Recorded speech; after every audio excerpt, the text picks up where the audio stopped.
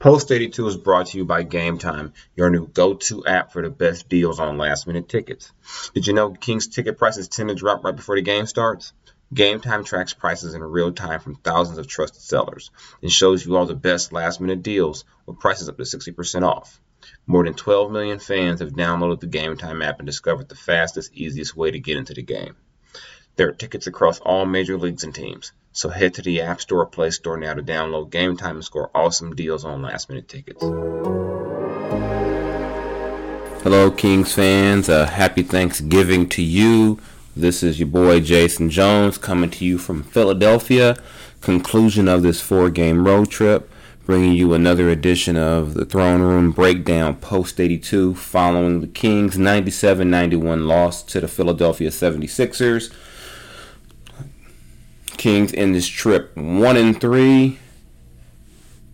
This was another winnable game, but we can get into that. We'll get into that in a little bit, but just to let you know where the Kings stand right now. They head into Thanksgiving with a 7-10 record, 7-5 in their last 12 games, but down way to end the road trip, back to consecutive losses. Tough one at Boston. 2-minute report teasing the Kings again about a call late that didn't go their way. I've got my own thoughts about the 2-minute report that I'll get into later, but this game right here in Philly, Kings came out soft to start the game. Game starts with Joel Embiid dunking on Richaun Holmes. Richaun got no help on the play in a night where the plan was supposed to be to swarm Joel, make it rough on him. You know, Joel's coming off a game where he went scoreless, 0 for 11 for the field. You know he wouldn't go scoreless, but, I mean, to let the man just, get into the lane and dunk on you to start the game, that's not the look, not what you wanted, and it kind of set a bad tone to start. Kings fought back, as they are known to do now. They do fight back, but you only shoot 41.1%, 26.5% from three, attempt 9 free throws the entire game. Meanwhile, you're turning around, you're fouling like crazy for stretches of the game, and you put the Sixers on the line 24 times. Recipe for a loss on the road. Kings got some cheesesteaks on the way out. That was the post-game meal, so maybe that's the best part of being in Philly tonight. Maybe some of the guys like myself hit up Mitchell and Ness. Maybe that was a highlight, but the way the game went definitely wasn't a highlight for the Kings. Philly's a big physical team, and they're just too big for the Kings, especially if the Kings are going to not get stops when they need them, have to play against that team against the set defense. I mean, at times you got Buddy Hield being defended by a guy like a Ben Simmons who's got a good 6 inches on him, and it's just not a good matchup. So, enough about that. Let's dive into this game, talk about things I liked about this game, things that jumped out, things that the Kings can work on. First, I want to talk about Dewayne Dedmon. Dewayne Dedmon, plus minus, actually tonight, a plus 20. 18 points, 6 rebounds, a steal. He did have 5 fouls because he was defending Joel Embiid, but easily the most productive game that Dwayne's had in a while.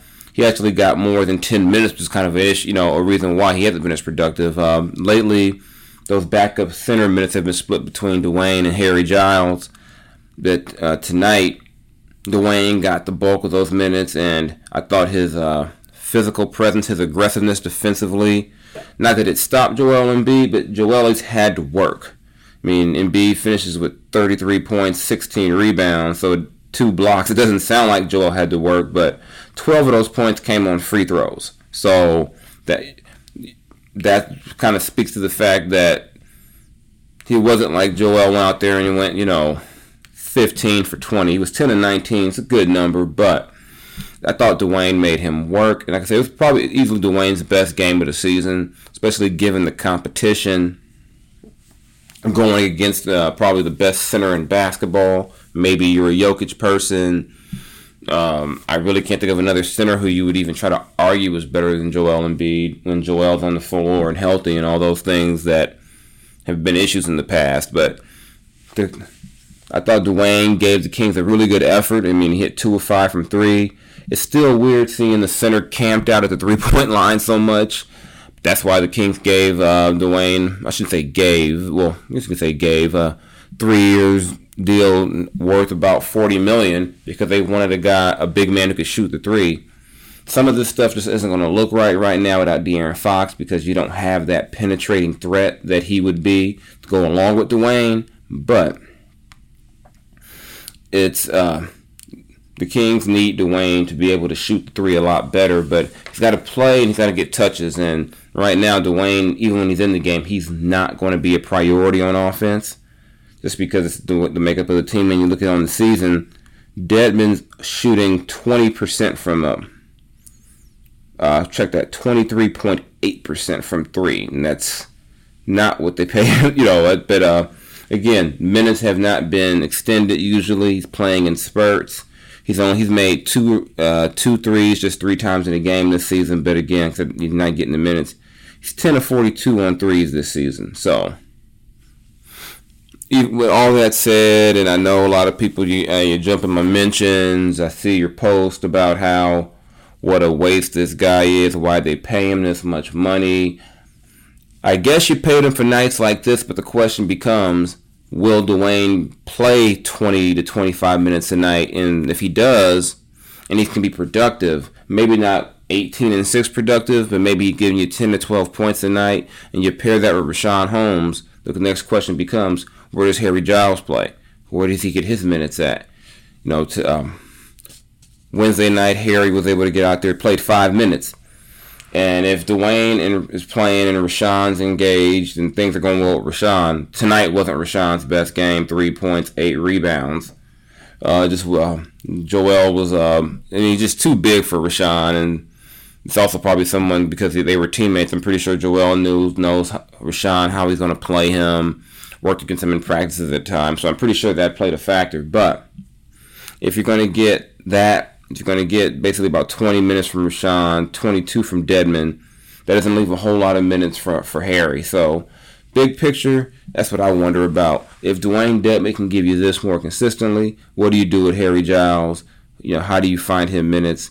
Harry's still the best passing big man they have, but it's going to be hard to get him minutes more than 5-8 minutes here and there at this rate. So, that's my take on Dedmon. I think I did chat with him a little bit after the game, and he even noted when I mentioned the extended minutes. He got the extended minutes and was productive. Question is, Saturday against Denver, another big center in Jokic, a guy the Kings will probably need Dwayne Dedmon for. Let's see if he can kind of bring that physical nature, that rough-up type defense under the basket against a Jokic and help the Kings out. Next thing I wanted to mention, the free throws, just 9 for the Kings. And before we get into, the refs don't like the Kings never get to the line. Let's kind of look into this. Kings took 34 threes out of their 95 shots. Got up 95 shots, 34 were threes. Only made 9 of them. I know there's no De'Aaron Fox right now, there's no Marvin Bagley, but the Kings have got to get into the paint more. They just have to. You can't expect to be a productive team in this league and never get into the paint, especially when you're shooting 26.5% on 3. I mean, look at the first half of this game. The Kings were actually outscoring the Sixers in the paint, which is saying something given, they do have a dominant big man in Embiid, and Ben Simmons pretty much lives in the paint. It's not like Ben's going to pull up from outside the paint and try to shoot. In the first half, the Kings had a 24-20 advantage on points in the paint. They finished with 40, so they only had 16 in the second half and couldn't maintain that. In part because, partly because of the fouls. You're putting Philly on the line a lot. They're getting a lot of free throws, and it allows them to set their defense. And Philly was just too big of a team for them to try to attack in that way. So, yes, I know how some of you feel that the referees don't like the Kings. The Kings can't get calls. They're a small market team, etc., etc., etc. But they got to attack more. They got to try to put more pressure on the defense. to make that happen. And they're going to shoot a lot of threes. That's part of their makeup. They want to get up a lot of threes, but you still got to get those paint touches, get into the paint, try to score that way, try to get to the line to make up, especially for a night where you shoot 41%. You need to make up those points somehow, and to get outscored by 16 at the free throw line in a game you only lose by 6 is pretty key. And third thing that I think about is my boy Kenny Caraway always says, you can tell how the Kings are doing based on Nemanja Bjelica's box. And usually if he has a good game, the Kings win. If he doesn't, Kings lose tonight. Belly had 5 fouls in 26 minutes, 3 of 10 shooting, just 7 points, 4 rebounds. And that's not going to get it done. You know, he was a part of the fouling problem.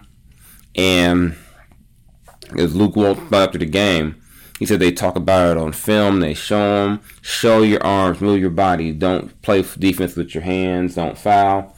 But the Kings are, you look at tonight, they only committed 19 fouls. It's not a crazy number, but it was still too much in a game that ended up being a tight game. In a game they just couldn't pull out. So that's how the Kings are going to head into Thanksgiving. Losing 3 or 4 on this trip. Is all lost? I would say not. There's still a lot of basketball to be played. They got a chance to get themselves right over a couple of days before they host Denver, followed by a game against Chicago before they get back on the road. But what was encouraging? I say Justin James was encouraging. I mean, he's really taking advantage of these minutes he's got with Trevor Ariza away from the team for personal reasons and De'Aaron Fox still being out. I think Dwayne Dedmon's game was encouraging. Bogdan Bogdanovic bounced back with a good game, 17 points, 7 of 15 shooting. You know, just 1 turnover in the game. And overall, the bench was pretty solid for the Kings. It's just on this night they didn't get nearly enough from the starters. The backcourt, you know, Buddy healed 9 of 24, 3 of 12 from 3. Then he had 22 points, but the efficiency clearly wasn't there, and it's a lot of shots to get up just to get 22. I said 12 threes, only made 3. He's not going to shoot the way he shot in Boston all the time, but it's another thing where you need a little more from him. On a night like this, Richaun Holmes, 1 of 4. Belly, 3 of 10. Harrison Barnes was solid. 6 of 14, 14 points, 9 rebounds, 6 assists. Continues to quietly be a very consistent player for the Kings this season. So that's maybe nothing I would throw in there as a positive, but overall, you got to shoot better. You got to make these open shots they're getting. The Kings are getting good looks.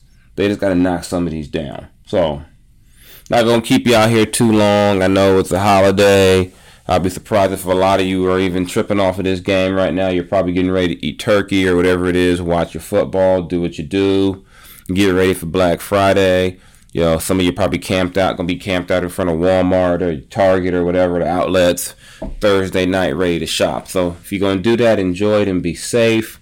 I will check in with you on Saturday following the Kings game against Denver and my buddy Michael Malone, my homie. It's always good to see him. So all you guys take care. Be safe out there, and I will check in with you later. I'm out.